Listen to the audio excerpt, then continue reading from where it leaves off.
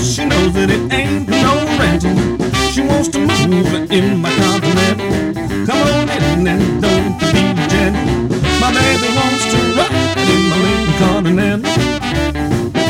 Well, I've got one lean machine. Come on in and you'll know what I mean. Hey, Lodgecasters, welcome to the Lodgecast, the official podcast show of Gentlemen'sAvenue.com. I'm your host, Mr. M. This is being recorded at Nopalero Studios. We're on the 13th floor of Whittier's tallest building. We took over the entire penthouse suite. Marble floors, gentlemen in the restroom, give you a hand towel in a minute. That's right, folks. We went to the top of the tallest building in Whittier. You're tuned in to episode 32. We have a great guest lined up for you. We have an artist and a car enthusiast, Coulter Jacobs. So you're going to want to stay tuned. He'll be coming up in a few minutes. Remember, all of these can be found on our website at gentlemen'savenue.com/the Lodgecast, on iTunes, Google Play, on social media. You can find us on Instagram at Lodgecast, on Twitter at the Lodgecast. So don't forget, not only do we have a podcast, which is the audio only portion. So say you just want to be driving around and you just want to be listening. Maybe you're tired of talk radio. You're like, what the fuck? You know, the apocalypse ain't happening yet. So you want to tune in to find out something about life, about culture. You could tune in and just listen in the audio. We also have the vodcast, which is the video portion. So if you want to check it out, man, you're like, you know what? I'm not interested in doing America's Got Talent, or, you know, I'm sick and tired of watching whatever the hell's on TV that just makes no sense. You want to watch a cool talk show. So you could watch this show. So remember, not only the podcast, but the vodcast. You can find us, like I said, iTunes. You could stream it. It's all high quality, folks. So anyways, yeah, it's been a pretty crazy week, man. Sometimes you feel like you're in the fucking upside down. You're not exactly sure what the hell's you're like, I don't know what shoe's gonna drop next, but you know what? Life is life, and you just got to handle yourself. You know, just do what you're supposed to do. Just take care of yourself and, try not to drown in a glass of water, because I mean, my God, you sometimes on my iPhone, I get a little bit of the Apple news feeds popping up, and it's like, you just look and go, is this a joke? Is this news story here a joke? Like, can this really be happening? It's 2018. My God. But, you know, you just got to roll with the punches and move forward. You know, I mean, what else is there to do? You can't just sit here and get stuck and, you know, advocate for whatever it is you believe in, but do something, you know, not just be on the sidelines of life, you know, I mean, and maybe then you won't be so, you know, depressed or angry or upset, and just, you know, you see that a lot in social media. People just, whatever, struggling in life. And, but, you know, getting involved in, I don't know. I don't even know what the hell to say. I'm like, you know, if the aliens are coming, they can just hurry up, because I'm ready to go, man. Let's get out of this place. Anyways, without getting too conspiratorial theory here, I'm going to invite our guest in. Come on down, Coulter Jacobs. How's it going? Here we are, man. Have a seat, put the headset on, and we'll get rocking and rolling here. Yeah, man. All right. Can you hear yourself there? Yes, sir. Man, how was the elevator ride up? The elevator ride was beautiful. The attendant was handsome, had a nice uniform on. Yeah, Jose. He's a nice guy. Yeah, man. Yes, we go, you know, go big or go home. You know what I mean? It's. I'm glad to have you here, man. Floors are polished. Exactly. You know, shoes are shined. I like it. Today we didn't do the catering just because of all our broccoli was on the 605. Oh yeah, that's why I was 5 minutes late. I hate being late, but there was a shit ton of broccoli on the freeway. Literally driving through it in my van. Well, luckily it wasn't a shit ton of stuff on the it was broccoli. Right. It's LA, baby. Yeah, man. You gotta love it. Man, so you said you were in downtown LA, right? Currently about 2 years now. But I mean, I grew up here in Los Angeles, at the LAX area, and then I lived in San Diego for, I think it was like, it's weird to say 20 years, but it was like 1997. So almost 20 years, and then I moved back up here a couple of years ago I had a studio up here, art studio, that I painted out of on Venice Boulevard. But it's not Venice Beach. People think that. They ask me, they're like, oh, you must be rich. You have a Venice Beach studio. It was Venice and Hoover. Between Vermont and Hoover, with my friend Mark Breslin, who's a great artist. And we had studio there, and it was like gunshots at night studio. You know what I mean? Like, it wasn't Venice. It wasn't cool. Like, that area hasn't been that Pico Union area hasn't really been gentrified that much. You know what I mean? And people were cool with the guys, there was a mechanic garage downstairs, and these El Salvadorian guys who were so cool. Like, that's how I would know if the work was good, because they would come up and be like, oh wow, if I got their approval, then I know. You know, if you can, somebody like that could feel this stuff like a regular workaday mechanic like that, then you know that you're on the right track. Yeah. I mean, I'm a working guy too. I mean, there is some, like, you know, we talked about Tim earlier, and Tim's one of my really good friends, and he's always like, people ask me, like, you know, this guy, blah, blah, blah. I'm a working guy. I work for Water and Power for the city of LA. So I wake up at 5 o'clock in the morning every day. I do the painting and the writing stuff in my free time. So because I mean, there's people now. I mean, you hit a little bit about gentrification in areas that are you know, at one time in California, at least Southern California, I think in Northern California also it's happening, where areas where you wouldn't want to be caught after dark. Oh yeah, you know, and now they're becoming hip. We're safe. I mean, yeah, it's interesting. I read this article, and it's like, this is it. There's only like certain generations who get to see, like, at least downtown. I can give that example because I live there now. When I was a kid, I went down there to pick up some car parts with my dad. He brought a gun. You know what I mean? In the 90s. And it wasn't, if you went down there, you were just looking for trouble. So, I mean, it is sad when people get pushed out of the places where they're from just because of money, and that's terrible. But I guess the other part of it is, like, you get to see parts of the city, I guess, without getting killed.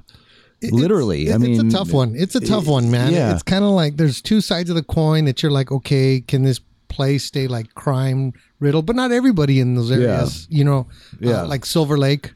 I see that, you know, Silver Lake is Echo Park. Echo Park, Echo Park is a good example. Yeah. You know, I just don't like the greed. That's what it is. It's like the landlord thing, the slumlord, like it's just about money and greed. I think and it might sound weird, but I think people should have seniority, man, just like a job. Like, if you've been there for 10 years, that's where you were born and raised, you should have some sort of rent control. Like, you should be able to stay where you're from. It's like that in my hometown. I'm from El Segundo, and when I grew up in El Segundo, the neighbor was a plumber. My dad was a fireman. It was very, like, it was like a Bruce Springsteen song. You know what I mean? It was really, really working class. And now I go there and I'm like, oh my God, there's like breweries there. There was like one bar that I used to walk by when I was a kid. They had Mickey's on tap. It was on Grand Avenue. And like, there was a big Confederate flag in there. And like, these guys drinking during the day. Like, that was the kind of people, you know what I mean? And now it's like the little beach cottages are all bulldozed and 3-story beige stucco square. It's just, you know, it's just weak, but I try not to think too much about that stuff. $10 avocado and toast, right? Like, what the and kombucha. I mean, obviously you can't have a piñata store, you know, every other place. Cell phone case store, quinceañera dresses, wedding dress shop. I do understand, you know. I mean, I don't know how they did it though. How it existed for so long, where you were able to have all these, you know, which is cool. Even in Santana, right there on 4th Street, it's becoming, and it's good, I guess, if they're doing it without pushing so many people out. But it happens, right? Yeah. But where do they go? I mean, it's so.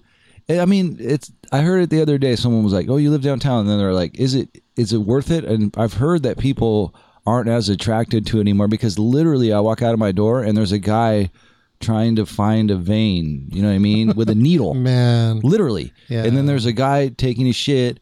You know, there's piss, like, so they come up from Skid Row, and like, I try to be respectful to people, but at the same time, you gotta like kind of have your, like, a boundary. You know what I mean? Because people come up like, And I'm like, no, I don't. If I have a card, like, I'm like, yeah. If I don't, I'm like, what do you? The lady asked me, she was like, I'll take a debit card, like a debit card. I'm like, I'll take Apple Pay. Right. And anything. Like I had like some towels. I was on my way to the studio, like blue shop towels, and the guy wanted to bum some of those off of me. Like what? And I was like, all right, cool. And he's like, oh, these are the best. I'm a chef or whatever. I'm like, okay, dude, here you go. You can have some, but. Yeah, I don't know. I'm not very political. Yeah. To be honest, like I just don't subscribe to it. I don't like you were saying in the intro, I was listening to you, like the shit does pop up on my phone too. Yeah. Where it's like, and sometimes I think it's just more because communication is so easy now. It's always been happening. Yeah. This bad stuff. I mean, but I don't have cable, so I don't watch the news. I was at my dad's house not too long ago, and like the news is like a fire today on the 605 freeway. 3 kids were beheaded in Syria. But it's like all this stuff that they report. It's just what am I going to gain from that? You're aware of stuff, but what am I going to gain to know? You know, like it's weird. So I tried. I think you know what? For me, it's almost nauseating at times, but then at the same time, it's like, I think for people, there is people out there that whether by, reposting it or whatever, maybe they'll gain exposure. Yeah. And maybe some sort of activism would happen. Because at the same time, it's like, not everybody wants to say something about it. Yeah. I mean, there's some shit out there that you're just like, unbelievable. Fucking what? So sad. Humans like people are just not nice to each other. I mean, it's not just the immigration situation, but there's a whole shitload of stuff happening throughout the world. Yeah. That you do feel like I was a fan of that show Stranger Things. Upside Down and is that the Stephen King one? No, it was on Netflix. I don't know who wrote it. It's Stephen King, I think. I don't know, but it was like this other world that exists, right? But you do feel like fucking this stuff's absurd. Not just like I said, it's the immigration and the child detention, all that stuff is. I was reading about that this morning, so I do try to stay up on. Like I say, I'm not political, but I was just trying to figure out. I watched this thing the other day, though, that was really interesting. It was that David Letterman show. He had Barack Obama on there, and Barack Obama was talking about the news that you get to your phone is based off of things that they'll think you will like. You dig what I'm saying? Like, so if you're searching this stuff, they will cater your information to what you. So if me and you search the same thing, I'll get different results than you'll get. That's true. So it's kind of hard to get the real. And I was looking at the child detention thing just because I was like, really? Like somebody thought that was a good idea somewhere that doesn't care about every human being in the world counts to me. You know what I mean? Exactly, every single person that exists in the world has a place in the world, and it counts. And it's like I always read quotes. You know what I mean? And it's like there was a priest. I grew up in the Catholic Church. You know what I mean? Same here. All 18 years of looking at the bloody. You know what I mean? Yeah. Like, but it the lessons that you can learn. Not that I'm into it now per se. I'm into everything. I subscribe to every miracle. I subscribe to every religion. Everything. Because they're positive in their core, and people can take different things. But anyway, the priest was saying that, like, how could all these politicians get up there and quote scriptures, but treat the less fortunate and the sick and the poor the way that they do? Yeah, that's one of the basic themes of the whole any kind of religious. It's like scripture. Fundamental to be a human being, right? Like you care about people, so. I don't know. But like you said, it's just so overwhelming. It's so overwhelming. So, and then the other thing is that and it might sound like fatalistic, but what am I going to do about it? The only thing that you can do really is be an example in your life. Like, I mean, that goes into the painting stuff and the writing stuff that I do. Like, it's just a lifestyle. Like somebody said that the other day to me when they're like, I don't live my life as an artist, so I wouldn't really and off the cuff they said it, but I was thinking about it and I was like, that's the way that I live my life. I mean, I don't have any kids. I've been dedicated to this stuff. I mean, I started out writing. I went to school for journalism and I wanted to be a novelist. I wrote 2 novels and they didn't. What were they called? The first one was called Walking Through Spiderwebs. I was 23 years old when I wrote it. And it was I sent it out. I got this like writer's market book, and it had all the like literary agents that accepted unsolicited manuscripts. It's like trying to be an actor or musician. Like if your dad doesn't know somebody, you're just or if you were, you got to have the connections. You know what I mean? So but I was determined, and like that whole thing meant a lot to me. Like the Jack Kerouac thing, and just that, I don't know why. It touched on a lot of the things, you grow up and like, you want to be like a man, you want to be like to the tough guy thing. You grow up and you blah, blah, blah, blah. But I figured that you could do it in a different way than the kind of bravado thing, you know what I mean? Where you're out there trying, there's ways, artistic ways to express that are tough too. I mean, to be a poet, to be a writer, be a painter, to be a guitar player, whatever it is, you know what I mean? So I sent this stuff out. I think it was like 150 or 180 letters. Like that was like, and I was living in an attic in my grandparents' house in Long Beach, like on purpose, you know what I mean? Because I thought it was like the suffering artist, or what? Yeah, it was romantic to me. It only looks cool in the documentary, but when you're actually doing it, dude, I didn't know anybody. Like I just would go. I worked at the gas company at the time, reading gas meters, like. And I started out in Redondo Beach, and then they transferred me to the Yukon base, they called it. And like the next day I was in the middle of Watts, like reading, like, and those meters are in people's houses. So like all the stories I would write down, I have notes to write a book about that too. But anyway, the first book that I wrote was kind of like a stream of consciousness kind of Kerouac thing about my experiences in San Diego and the beach and all the stuff that I grew up around, and then just trying to have the language be easy to read and blah, blah, blah.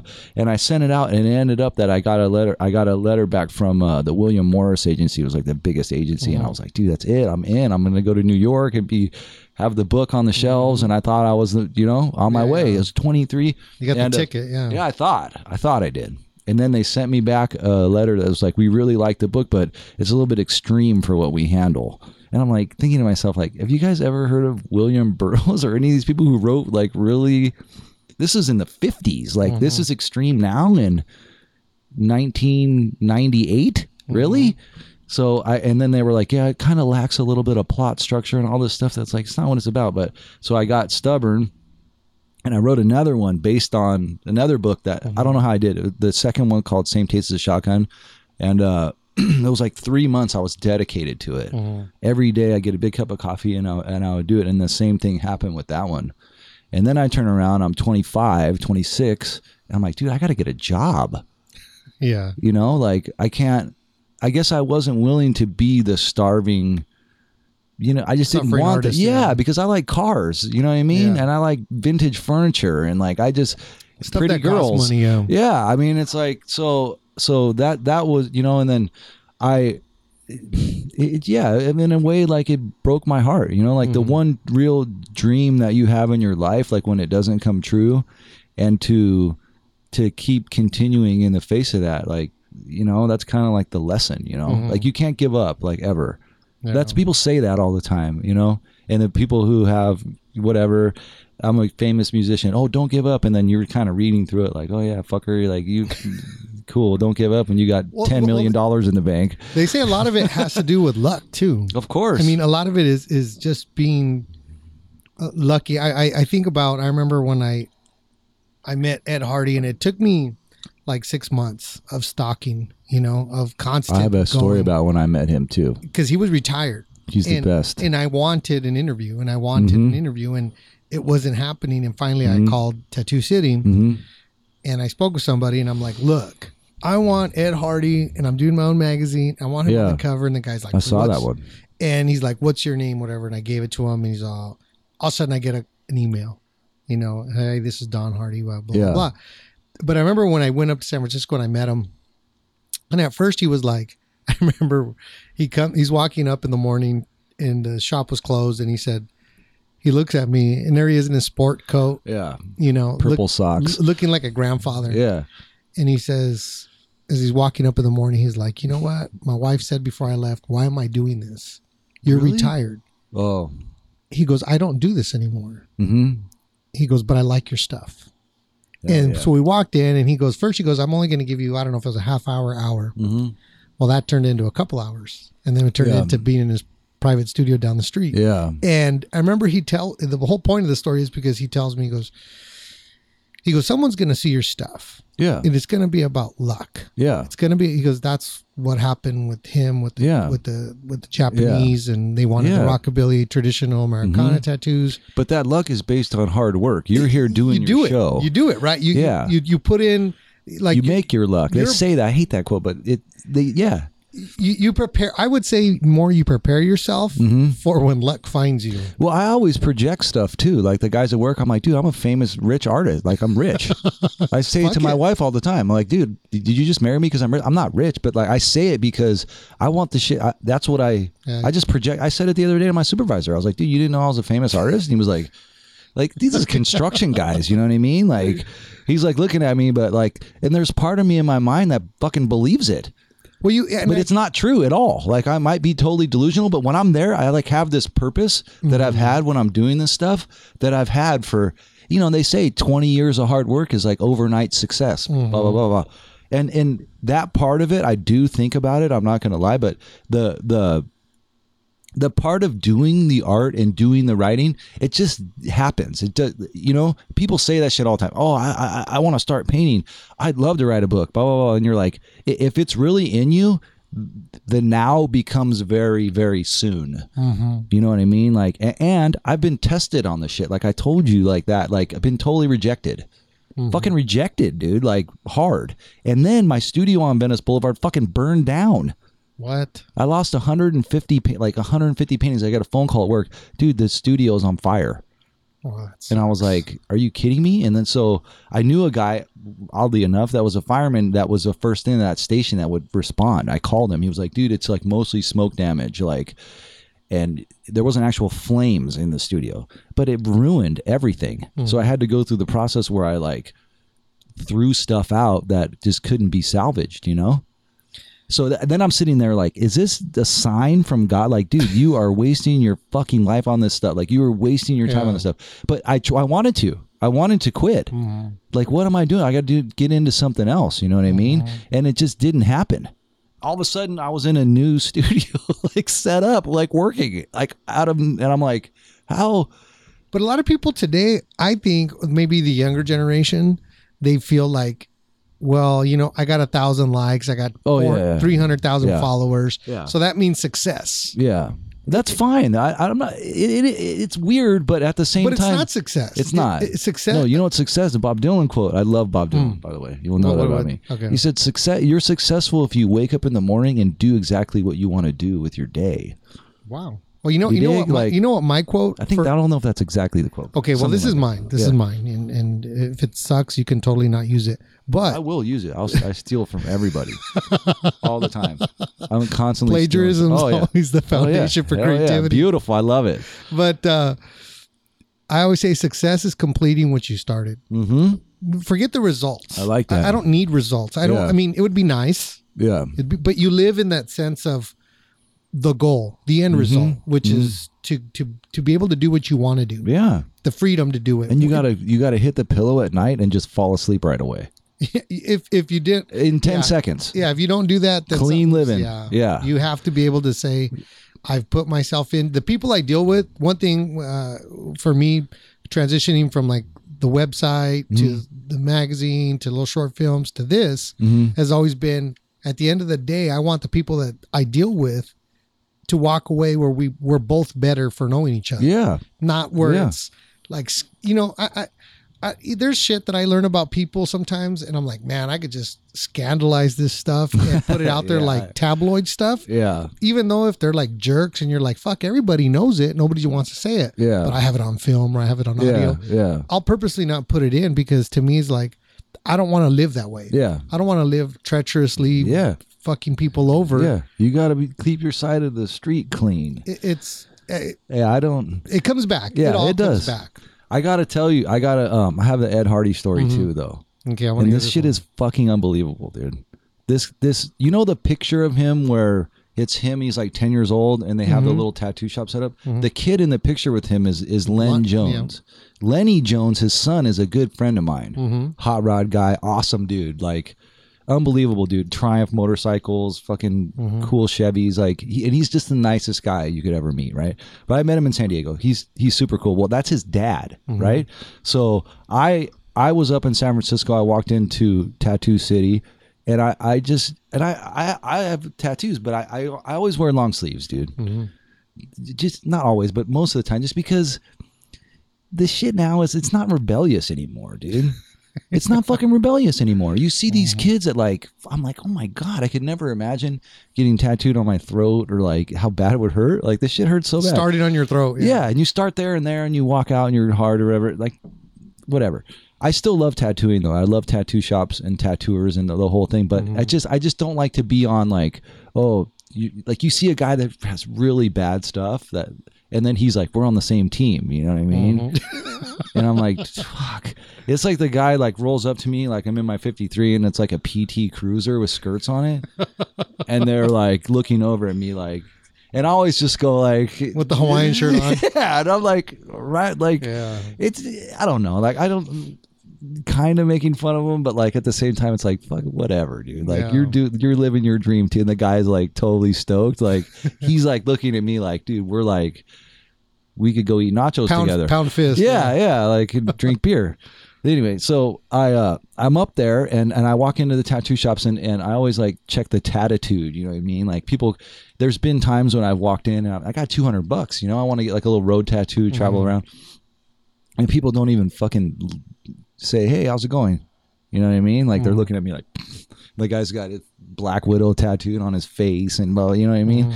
And anyway, so I walk in there and I start talking to the guy at the, I forgot his name, the guy at the front counter. The tall guy.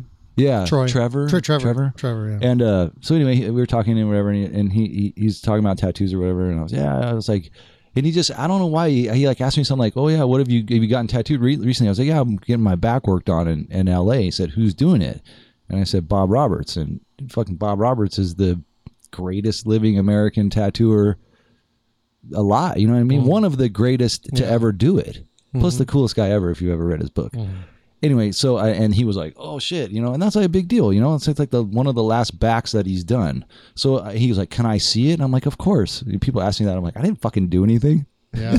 He drew it. I just sat there. Yeah. So I was like, of course, man. And he's like, I got to show my boss this, right? And I didn't really think about it at the time, but then fucking Ed Hardy walks out, and he's like, oh, it's a Rock of Ages. He's like, oh, that's my favorite. He did that Rock of Ages book. It looks like a Bible. It has like, it's super cool. It's kind of rare now.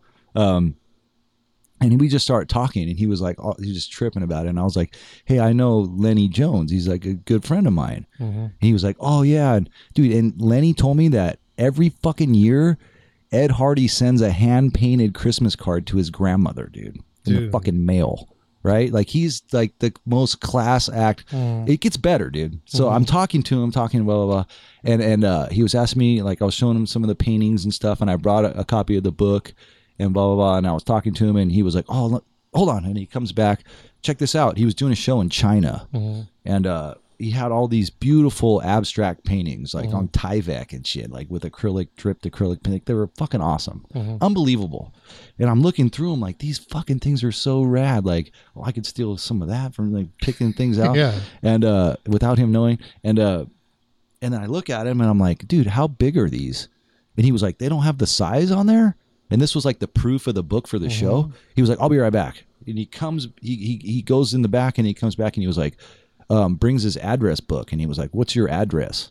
And I was like, all right, well, I wrote it down. And he was like, thank you, blah, blah. I gave him a copy of the book. He was all just, the conversation was like just organic. He was like just a cool, like you wouldn't expect like a guy like that with so much. I mean, it's probably one of the reasons why everybody has tattoos is because of him. Exactly. He made it like a legitimate, he like put his neck out there. Plus his work and just the spectrum that he covers, like author, book publisher, tattooer, painter, you know what I mean? Like, he's just the coolest, you know? So anyway, so I'm like, all right. And we shake hands or whatever.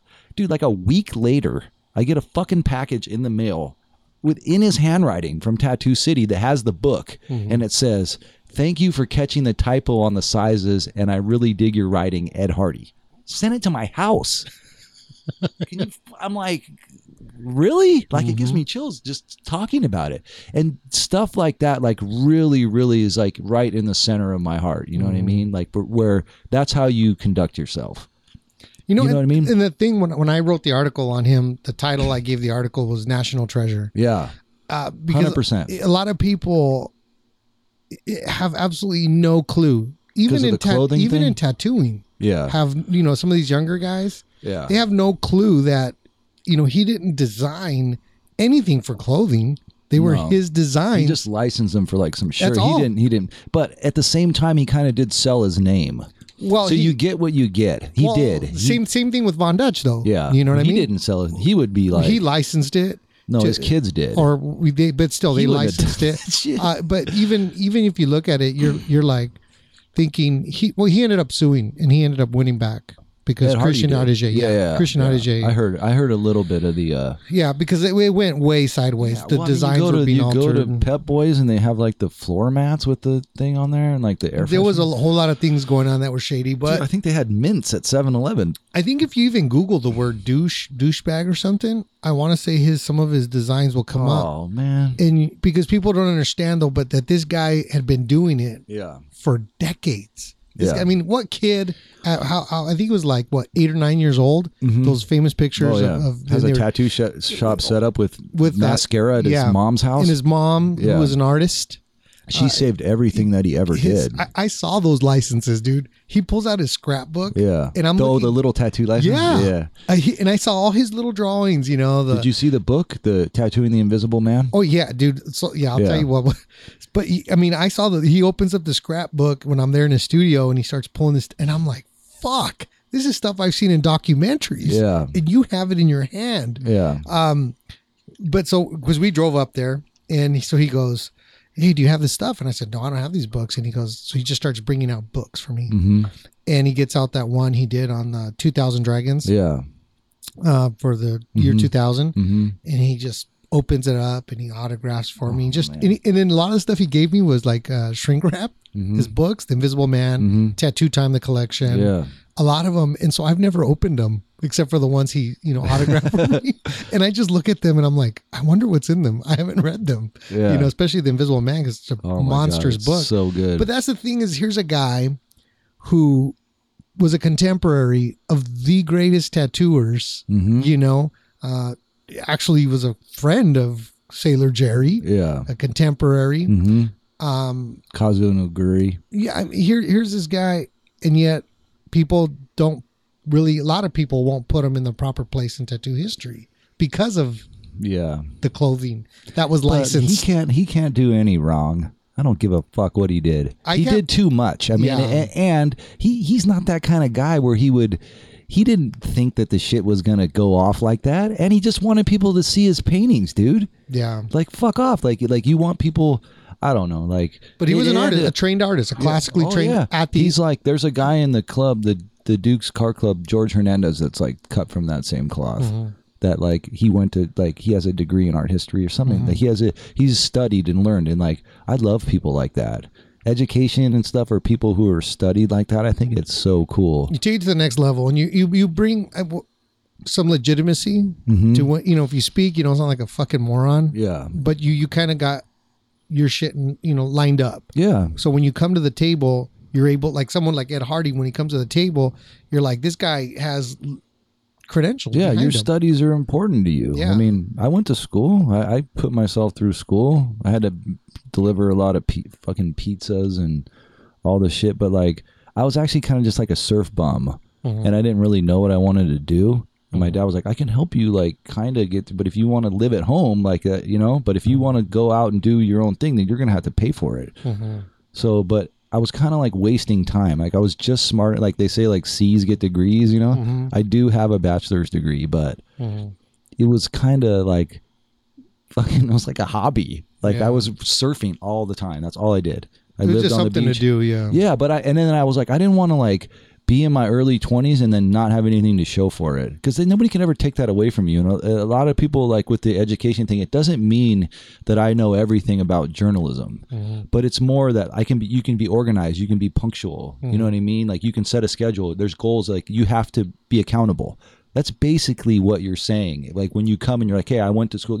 There's a lot of shit that goes into it. That's not just going to class and taking notes. It's the skill set, life skills that you learn of how to deal with jacked up professors. Exactly. And you're like, man, fuck you. You got to deal with bosses. You gotta deal with public and coworkers that you're like, God, where did you crawl out from? Exactly.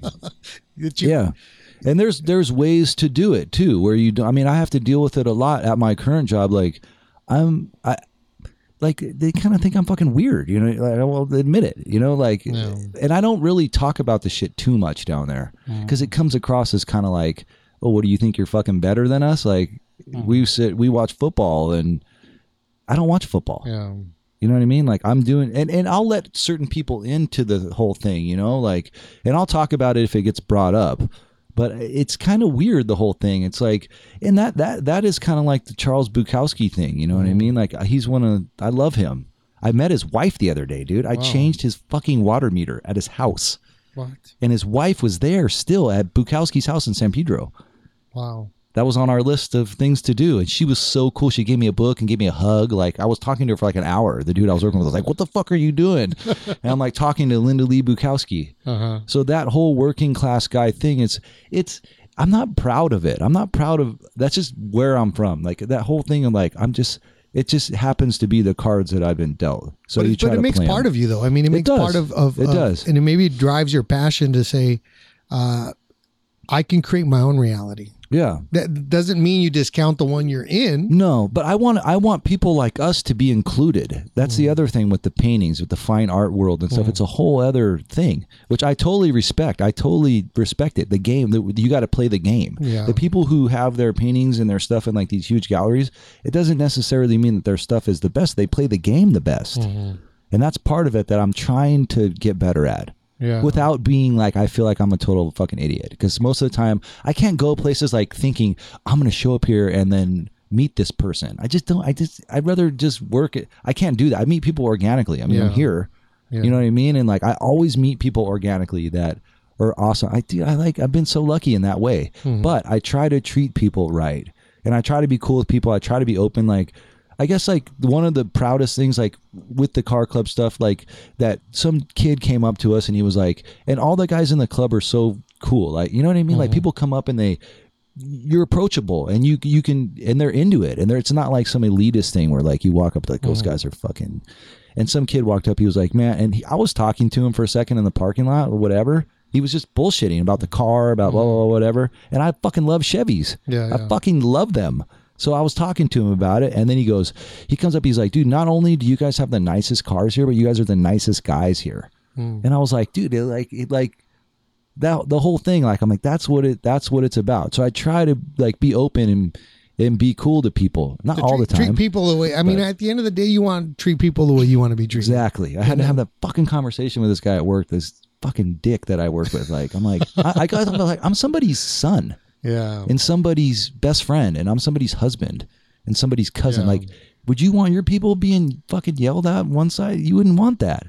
Not that I'm a perfect person. I can be a fucking dick too, but I mean, I don't, I mean, I feel bad after, but yeah, but that's just part of the, like I was talking earlier, just like the artist life thing, you know, you try to. So how did you get into art? So you studied journalism and you got into art, right? How did you get into it? What made you want to do it? What were your influences? I guess it was just, I've always been open to all kinds of influences from everything, from fucking, when I was really young, rap music. Like I loved growing up like Too Short and the Ghetto Boys and NWA and all that stuff, and then it was like suicidal tendencies and social distortion, and I always liked the fact that the stuff was like where I was, you know, like Compton Centennial I played baseball when I was in high school, and like they were in our league, so I kind of felt like suicidal Venice. My dad was a fireman in Venice. Like we used to ride our bikes there when we were young, so I've always tried to be open to all kinds of influences from everything, from the car stuff to music. And then with the writing stuff, it was a teacher. It was actually, I got in trouble in high school a lot. And there was a counselor that they assigned me to. It was like at the continuation school. And, I just had a problem with authority kind of, you know, when you were younger, nothing crazy, you know, but I mean, I could go in deeper to it, but I don't fucking do that. But anyway, but save that for the next book. Yeah. So they signed me to this guy, and instead of like him being like really domineering and like we just talked, and he was probably like in his 30s, and he was a surfer, and like I think I was like 15, and he gave me a fucking surfboard, and was like, it kind of was like, in a weird way, saying like this could change your life and maybe that's what you needed, instead of like quoting a textbook and like making me feel like there was something that was really fucking wrong with me. So when I was 19, I just wrote a story, dude, like about that, and I submitted it to this. There was this old surf magazine called Wave Action. It was free, and I used to go. I still go, and I love like magazine racks. You know, you see them in Hollywood and stuff. And where it's all magazines, like a newsstand. And there was one in Manhattan Beach up the street from the pier, and I went up there and I picked up the new Wave Action, and they fucking printed it. They didn't tell me, like, you didn't have email then, and my name was in print, and I was like, that's pretty fucking cool. So that was kind of the beginning of the writing thing. And then you got into art, the painting stuff. And then being open to that, there are certain writers who take a lot of inspiration from painters. So I think I started like really investigating like the museums and just seeing stuff. And I don't remember. I mean, I have paintings dated 2001 too that I would never show anybody. They're terrible. And I don't know why it happened. It was just a natural thing. And then as I got deeper into it, just investigating the materials, and what you can do and what you can't do, and then it's like a spiraling effect where it's like, if I love, Franz Klein, and I love de Kooning, and I love Joan Mitchell, if I love all these abstract expressionists, 40s, Clifford Still, all these people, who do they love? And it's the same kind of thing. And then you go back, and then you're looking at Goya, and you're looking at Rembrandt, and I mean, I went to Amsterdam, went to the Van Gogh Museum, and it was, I don't know. It's kind of weird because I really think I can make a contribution, I can, what the fuck does it matter if I paint or not? But I can't, I think about that sometimes, but I always snap myself out of it because I just have so much fun doing it. So I don't know. And I was making paintings in my garage. I lived in Oceanside for a long time. And I don't know why. I just figure I could, like, if somebody could make something like that, I figure I could make something too. And then if people were interested in them, and then I sold one of them, and then I stretched one of them and put it up in my own house, I'm like, that's like an energy. You go into a room, if you have a big energetic like painting, I just think it looks so. So it was another way cool. for you to express yourself. Yeah. Was it, you weren't trained? Were you trained as an artist or anything? Not as a painter. No. So this is another way you found to express yourself. Yeah. And obviously you probably weren't doing it initially to be like, hey, I'm going to, be, it was just another self-expression. Yeah. I remember wanting to just have a painting up like at a fucking art show. Like I didn't care if it was at a grocery store, I didn't care. I just wanted to see it up. And then as you get more into it, like I said, I'm kind of a fucking bookworm. I don't know. There was so much. And there's so much you can do, and then there's so much you can't do, and you have to learn all the rules first before you break them. You know what I mean? You have to. Well, see, I can totally relate to that. Said that. I can totally relate to that because I'm always figuring it out as I go along. Yeah, and I think a good friend of mine, he tells me he's a trained. He's more beer. Yeah, right there, and I'll. But he always says, you know what? He's trained in design. He's trained in all this stuff. And he goes, you know what? You're designed by non-design. Yeah. It's like, he goes, don't listen to me. He goes, if I give you critique, don't listen to me. Yeah. Because I'm going to ruin your shit. Yeah, but you do anyway. And then you're like, is that going to make a dent in me or is it not? People say that shit all the time. They're like, they come over like, well, if it was like this, and then sometimes it makes sense. And I'm like, oh, okay, yeah, I could probably do that. And other times I'm like, fuck you, dude. That's the way I do it. Yeah. At the end of the day, it's who you are. Yeah. I've pulled up a few images from your social media. Let me find it here. So I could show everybody. Well, these will all appear. The naked ones? Yeah. The naked ones of Tim Syndicate? So, yeah. Oh, yeah. Those are little watercolors that I've been doing. That's just a hobby in between the paintings. the medium maybe, or the media that you're using may be different, but I found your style is pretty much still the same as far as in the way you approach something. These, I found them because they're very abstract, and what it is an image of Eric Mosky. Yeah, hero. Yeah, big. Chris Cote too. Chris Cote is a fucking hero too. He was the editor at Transworld Surf magazine. So these, tell me about them, why you did it, and the title is... Well, there was a show of those in San Diego. They were called Gangsters and Geniuses originally. So I would pick out people who I think maybe like didn't get their due. Like a lot of people don't even know who Eric Mosky is, but they do a fucking pinup tattoo. Yeah, but I don't want to sound like that. But anyway, you know what I mean. But it's true. Yeah, somebody has to say it. Yeah. So I do you want another one? Please. So, well, yeah, there was just a hobby that I was doing. You know, the thing about those, and I'll admit it, dude, and this is fucking being recorded, blah, blah. That's the best that I could get. I want it to look exactly perfect, lifelike, but that's how talented I am. But they come out like that, so I just accepted it. Because those are they're weird. They don't look right. Like I try to look at his right hand. It's like this big, dude. But it just came out like that. So there was a big theme in the stuff, and I did this huge painting, and it's like, first you have to accept yourself. Like, so that's my limitations. But I did those because, like I said, there was like Nikola Tesla, there was Eric Mosky, Rick Clayton. There's like people artists and whoever, tattooers, writers, people that I don't know, that I admire. I guess that's what it is. And I have like a whole huge list of heroes. Well, what I like those about two guys being one, because Eric Mosky, of course, classic tattoo in Fullerton. Yeah, I was just there. But I like it because you know what it reminds. There's a lot. Me personally, I mean, it's very abstract, not too abstract. Yeah, but is very like reminding me of Diego Rivera. Like just I love that almost like the morphine of the person, where it doesn't make them like ridiculous. Yeah, it just borderline though. But you feel it. Yeah, what's human? You feel like I hope all the organic, stuff has that look. Yeah, you know what I mean. Yeah, For me personally, I love that. That's an unbelievably great compliment. I did take art in college, but not in study. I mean, because I had to take an art class. But I like that, and I don't know if you did this on purpose, but the 3 framed letters in the back or words. You know what that's from?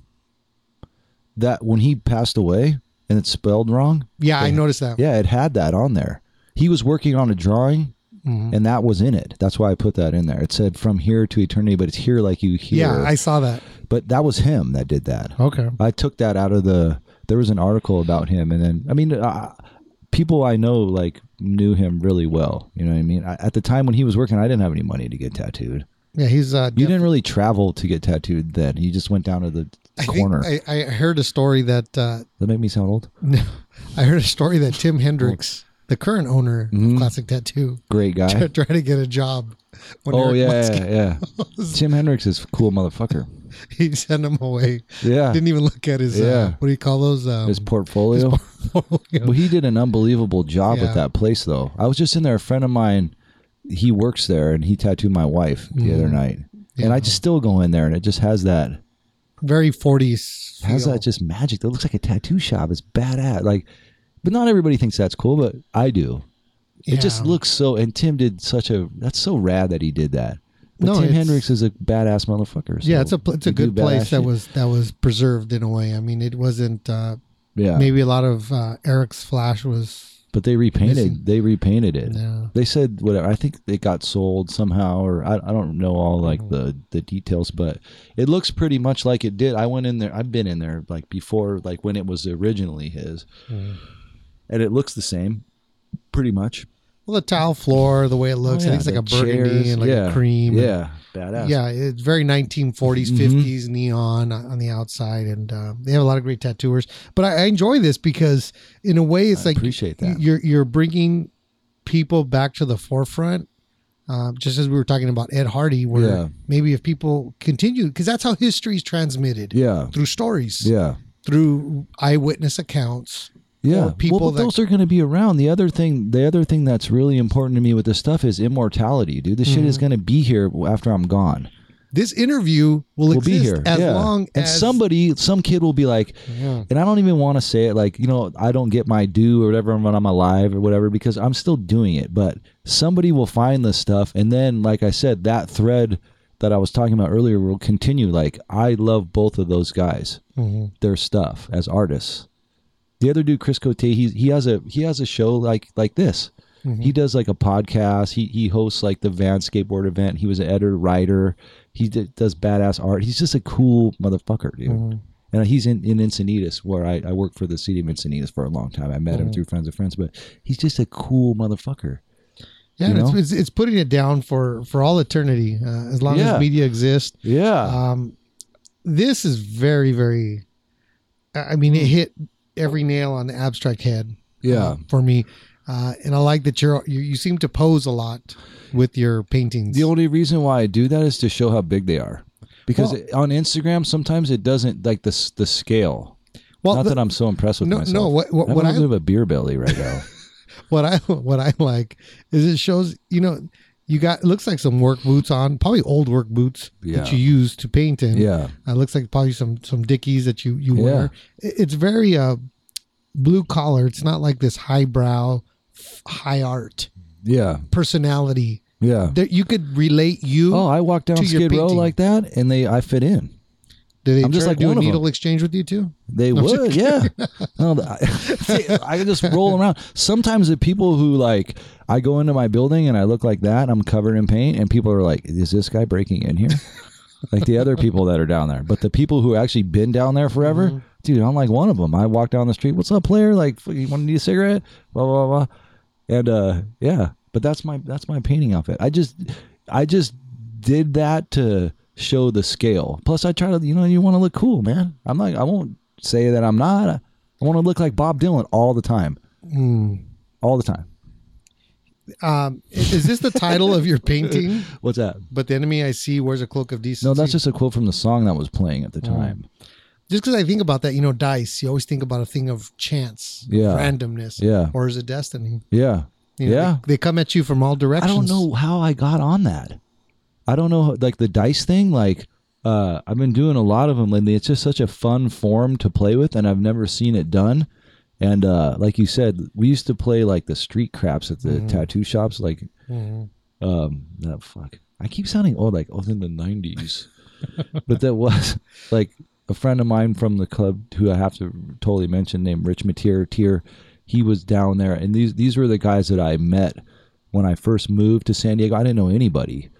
And I lived by the college my first year, and then I was like, dude, I was driving to the beach to surf every day. I'm like, I got to live by the beach. And I moved down there. I didn't know anybody. It's in the first book, this story, but I just answered an ad in the paper, like in the San Diego Reader. I'm not kidding you. The ad was 2 female roommates looking for a male roommate half a block to the beach. Swear to God, it's in the. I was like, oh my God. And I called like 10 times the first day and blah, blah, blah. There's the story of that is in the book. Some of the books aren't like the story of my life. They're embellished, like they're fiction, but there's certain things Memories, there's certain things that are based on truth, but like some of the stuff in the books, dude, you have to understand it's fiction, because people say all the time, you're the character. I'm like, not really. Like I would never do certain things that are in the book, but you have to. I read this article and it's like, if you think of things, like if you're writing, right, and you got the story, you got your shit together, and you think of what could be 10 times more intense, what could be 10 times worse than the situation you're putting your characters in.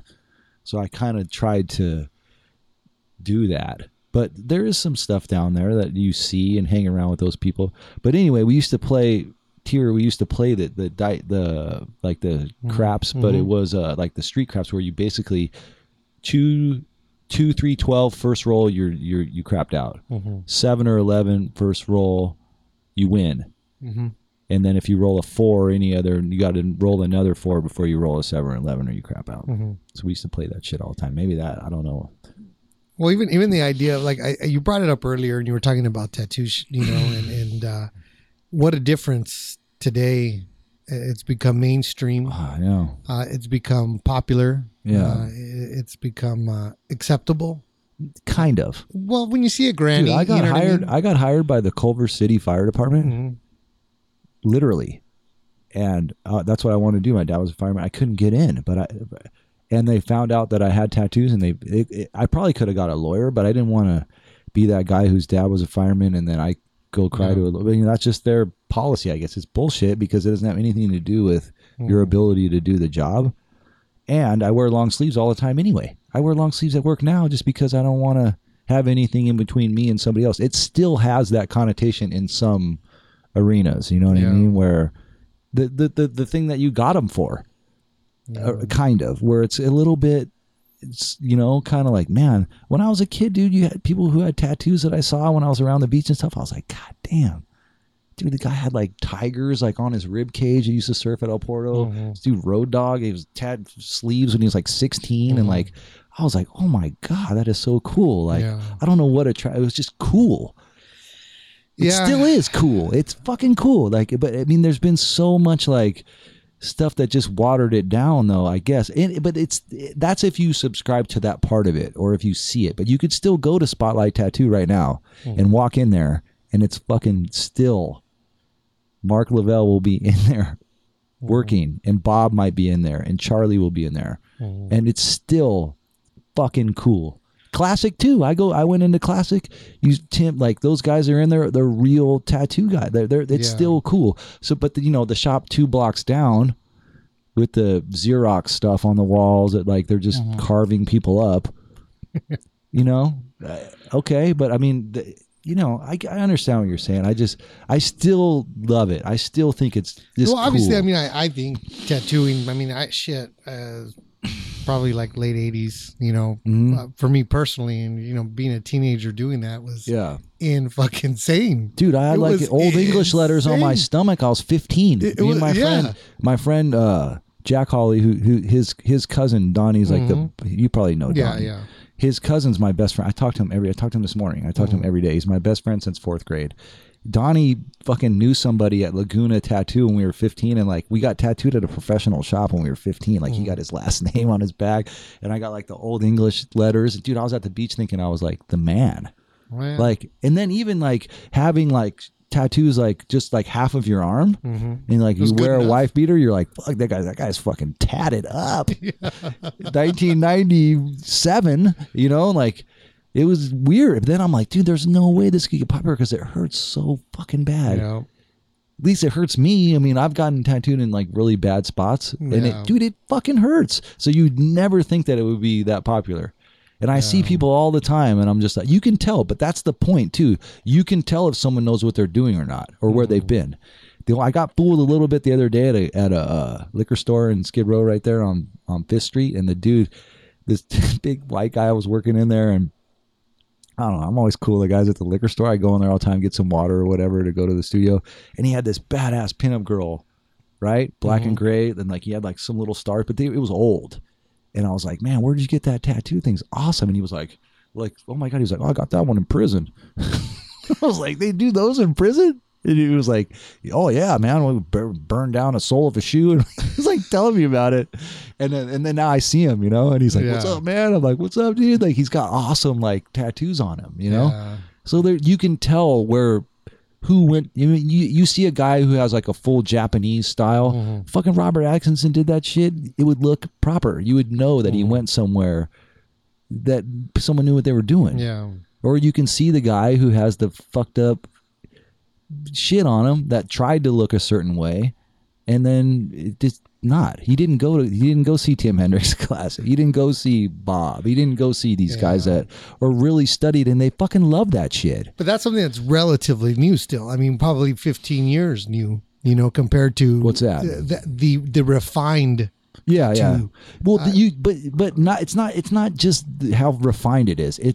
Some fine of the stuff, art, like a fine art. Yeah, but some of the stuff 15 years ago though, it still looks right, but it's just not as like the machines weren't as good, but it's still right. Some of the ink.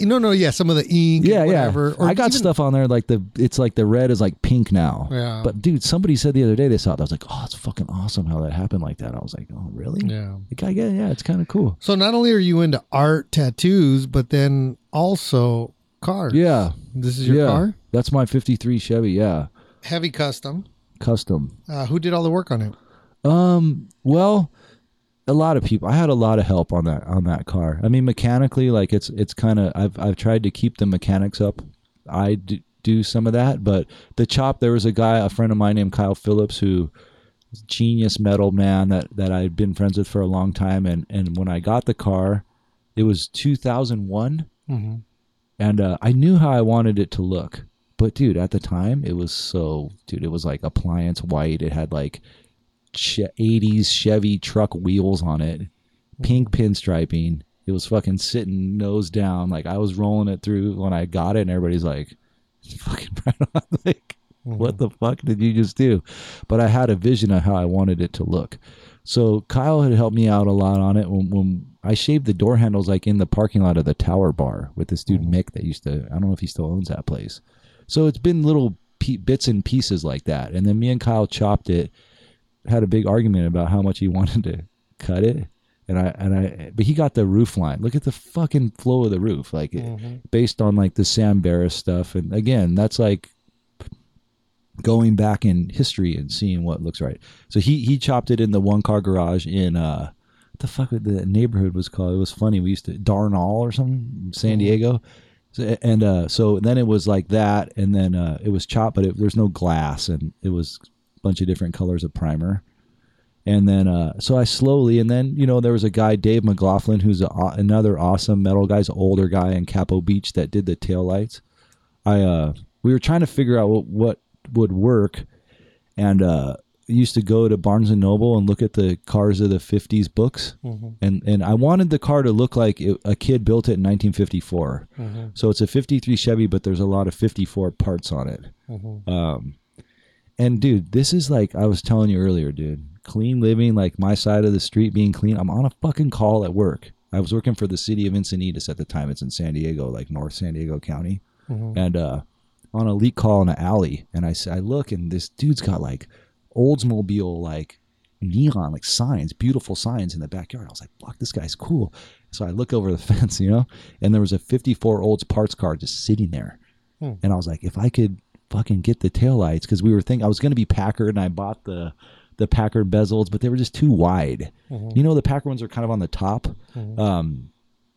So anyway, this is the long story long. That's all right. Make it. So I knocked on the door, dude, and the guy is like, hey, I go, hey, you got I go, and I work for the city for the water department, so it's not like I'm some weirdo. I go, dude, I'm not trying to creep on your backyard. I just noticed the signs, and we're working right here, but what are you doing with the Olds? And he was like, oh man, my wife has been fucking telling me to get that thing out of here forever. He's like, I just want the transmission.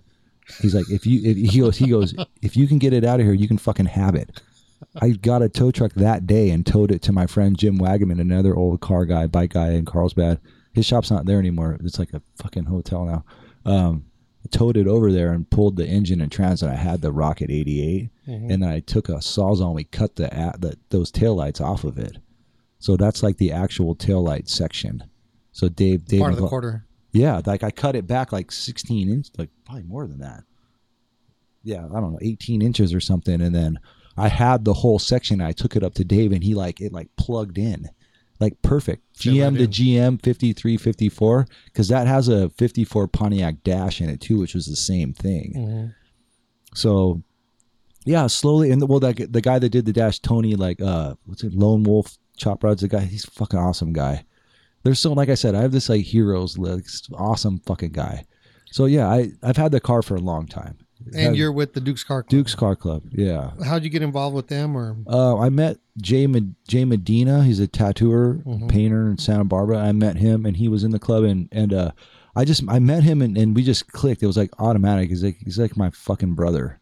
Another guy, awesome fucking guy, huge heart, the size of Texas. Like he's the man, And so I went and was hanging around with him, and he was in the club, and I had the Chevy and everything, and he was like, and I didn't want to be in a car club because it's just like, I don't want to like commitment or what?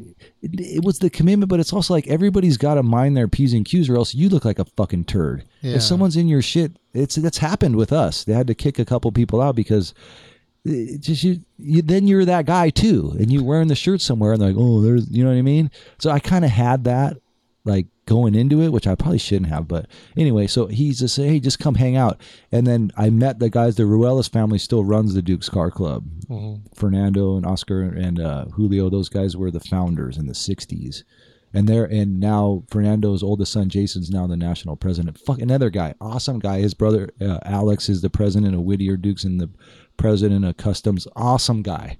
I mean, unbelievably family-oriented guys, like have cool barbecues, drive cool cars, and then they don't fuck around. Like, you don't fuck around. Like, you go to the car show, no one's out of line. Yeah. It's not like a bunch of kids.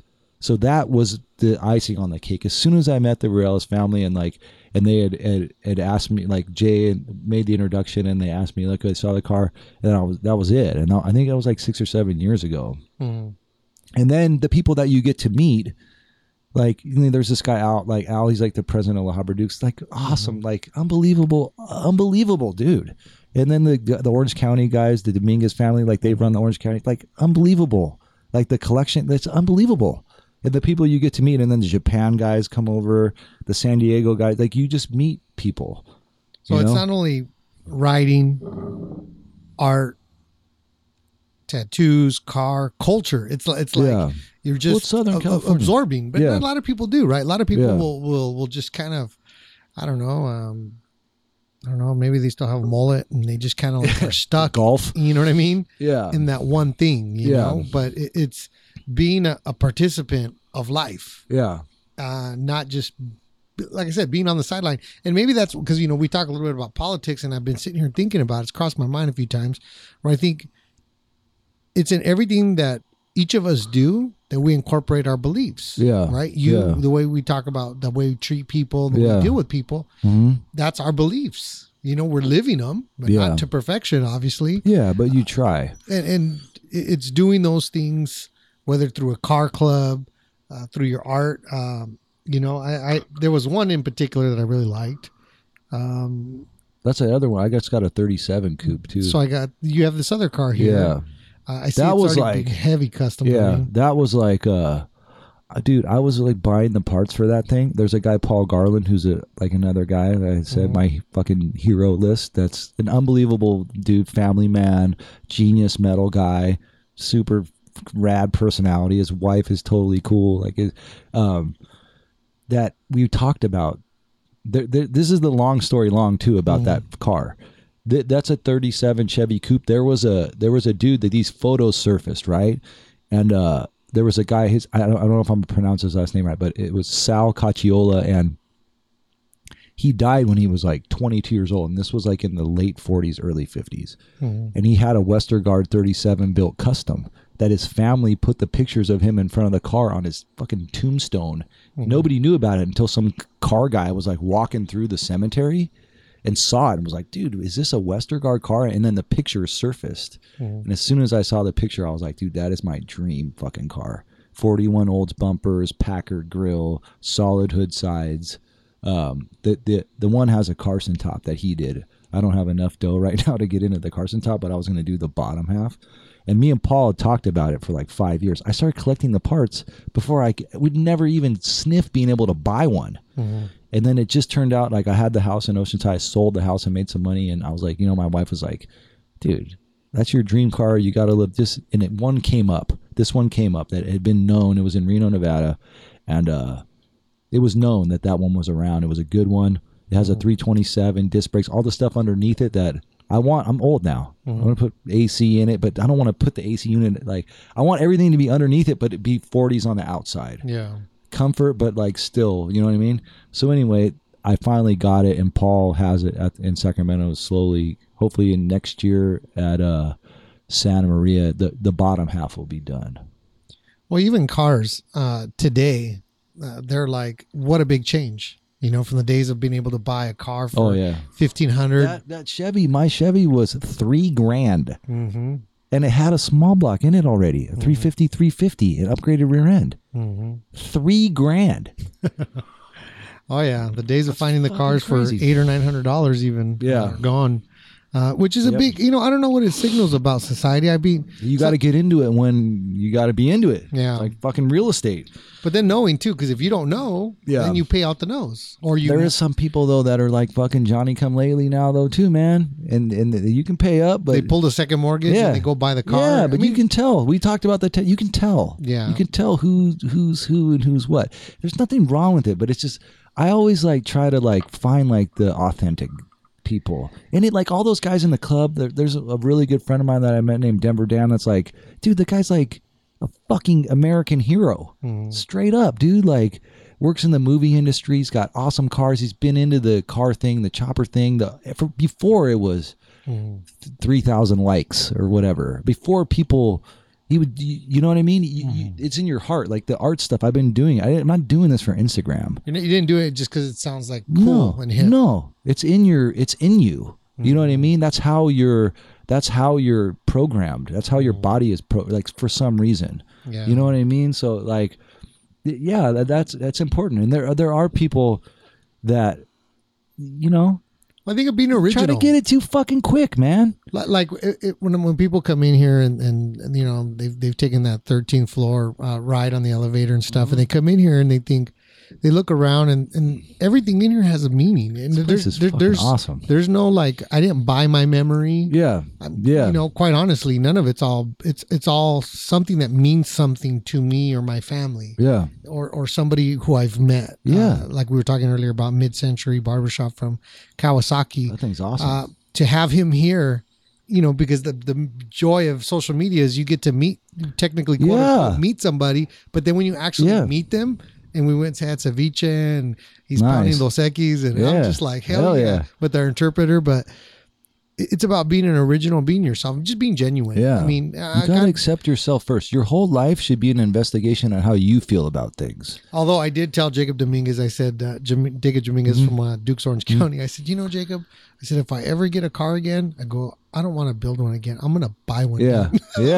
Yeah. He just looked at me. He goes, but you already know. I said, yes, I know. You already did it. But the day, I would never go get, I guess I kind of did it with the 37, but, dude, like a full-on project like that, like you said, I'd rather buy something nice and kind of tweak it into what I want it to be.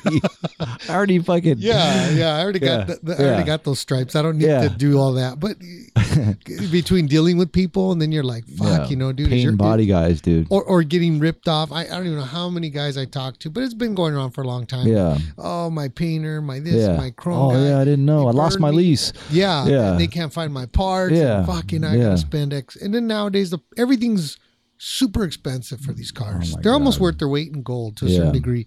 I always say they were blue chip investments, but Jesus Christ, now they are gold chip, man. Yeah. But it's cool, man. It's cool to finally meet you and see your artwork. Where can people find your work at? Whether it's writing, I just have the Instagram. It's on Instagram at Coulter. I had a website at Coulter Jacobs. I had a website, but I'm just not that good at that kind of thing. People can come to the studio, dude. Like my address of the studio, I'm listed. So they can buy stuff. You can message me on Instagram because you sell your artwork. I sell it. Yeah, so I just sold some to. I got to ship some to Nashville. Okay, coming up. But I sell them straight out of the studio. Like I always tell people, and people ask me about this stuff a lot. I'll say it. They do. Not all the time. I'm not like I'm so backed up or whatever. But people ask me all the time, and like I always tell people, if you really want a painting, you'll have one. Mm-hmm. I'm not that hard. I'm not hard to find. Yeah. But I do keep it a little bit like it's just I'm not just giving it away either. Yeah. If you want to come to LA, you want to come downtown and see the studio, and you want to get a painting, and whatever your budget is, you'll fucking have one. I've sold them for $200. I've sold them for $2,500. I've sold them for beer. Sometimes you catch me slipping. I'm in there drinking. I'm like, fuck, you have one. You want two of them? That's happened too. What's your address again? No. I mean, that's happened too. So I try to. So people can purchase your art. Yeah, of course. You're available. I'm available. They can find you at, what's your Instagram? At Coulter Jacobs. It's COULTERJACOBS. What about your writing? Where is it available? There's a link in the. Or you can just Google that. It comes on Amazon. On Amazon, so they can find it. All the books are on Amazon under Coulter Jacobs as author. Yeah. So they can find it. There's one guy too. I think he has the same name, and he like some weird book. That one's not mine. You'll know it. It's like What, sex with animals? Something like that. Something weird. And I was looking, I was like, oh my God. It was like PhD, the guy. Yeah, but that's not mine. Feel yourself and feel good. Right? Is that what it's called? Man, I had a good time learning about you, man. Thank you. I was a fan of your show, and I was happy. Like I said, I appreciate the opportunity to come on. I've listened to them, and I like it. I think it's like you said. I mean, you're doing it. That's it. Do it with the belief that success is always completing what you start. Yeah. And if anything else but happens you love after doing that, it, and you have a cool voice. So it's like. Yeah, what, I used to be a phone sex operator. No, yeah, you did? No. I'm like, you stop it. You're going to go blind. Yeah, but anyways, man, that'll wrap up this episode, man. Hopefully you had a good time. Was it long? How long was it? About an hour and a half. Was it really? Yeah, no blink way. of an eye, man. Blink of an eye. Was it really an hour and a half? Yeah, yeah. Oh yeah, we're about there right now. Actually, the video is about an hour 15. The audio is about an hour 20 minutes. But so anyways, man, that'll wrap up this episode of the Lodgecast. Remember, you can find it on iTunes, Google Play. So until next time, be well, my friends. Thank you.